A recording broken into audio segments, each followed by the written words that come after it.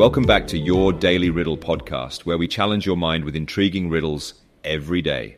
Whether you're a riddle rookie or a seasoned solver, there's always something here for everyone.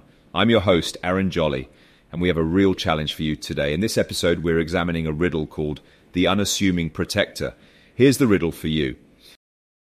I sit above you without judging you and can protect you and keep you warm. What am I? Let me repeat that for you. I sit above you without judging you and can protect you and keep you warm. What am I?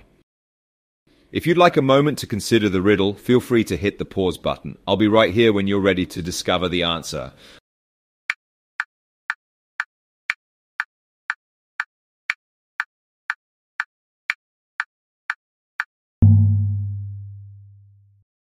All right, time's up. The answer to the riddle is a hat. A hat sits above your head, offering protection from the elements like sun, rain, and cold. It also helps to keep you warm by covering your head and preventing heat loss. However, a hat doesn't judge you, as it's an inanimate object and serves its purpose regardless of the person wearing it. This riddle reminds us that simple items in our lives can provide comfort and protection without any judgment. It's a reminder to appreciate the small things that make our lives easier and more enjoyable.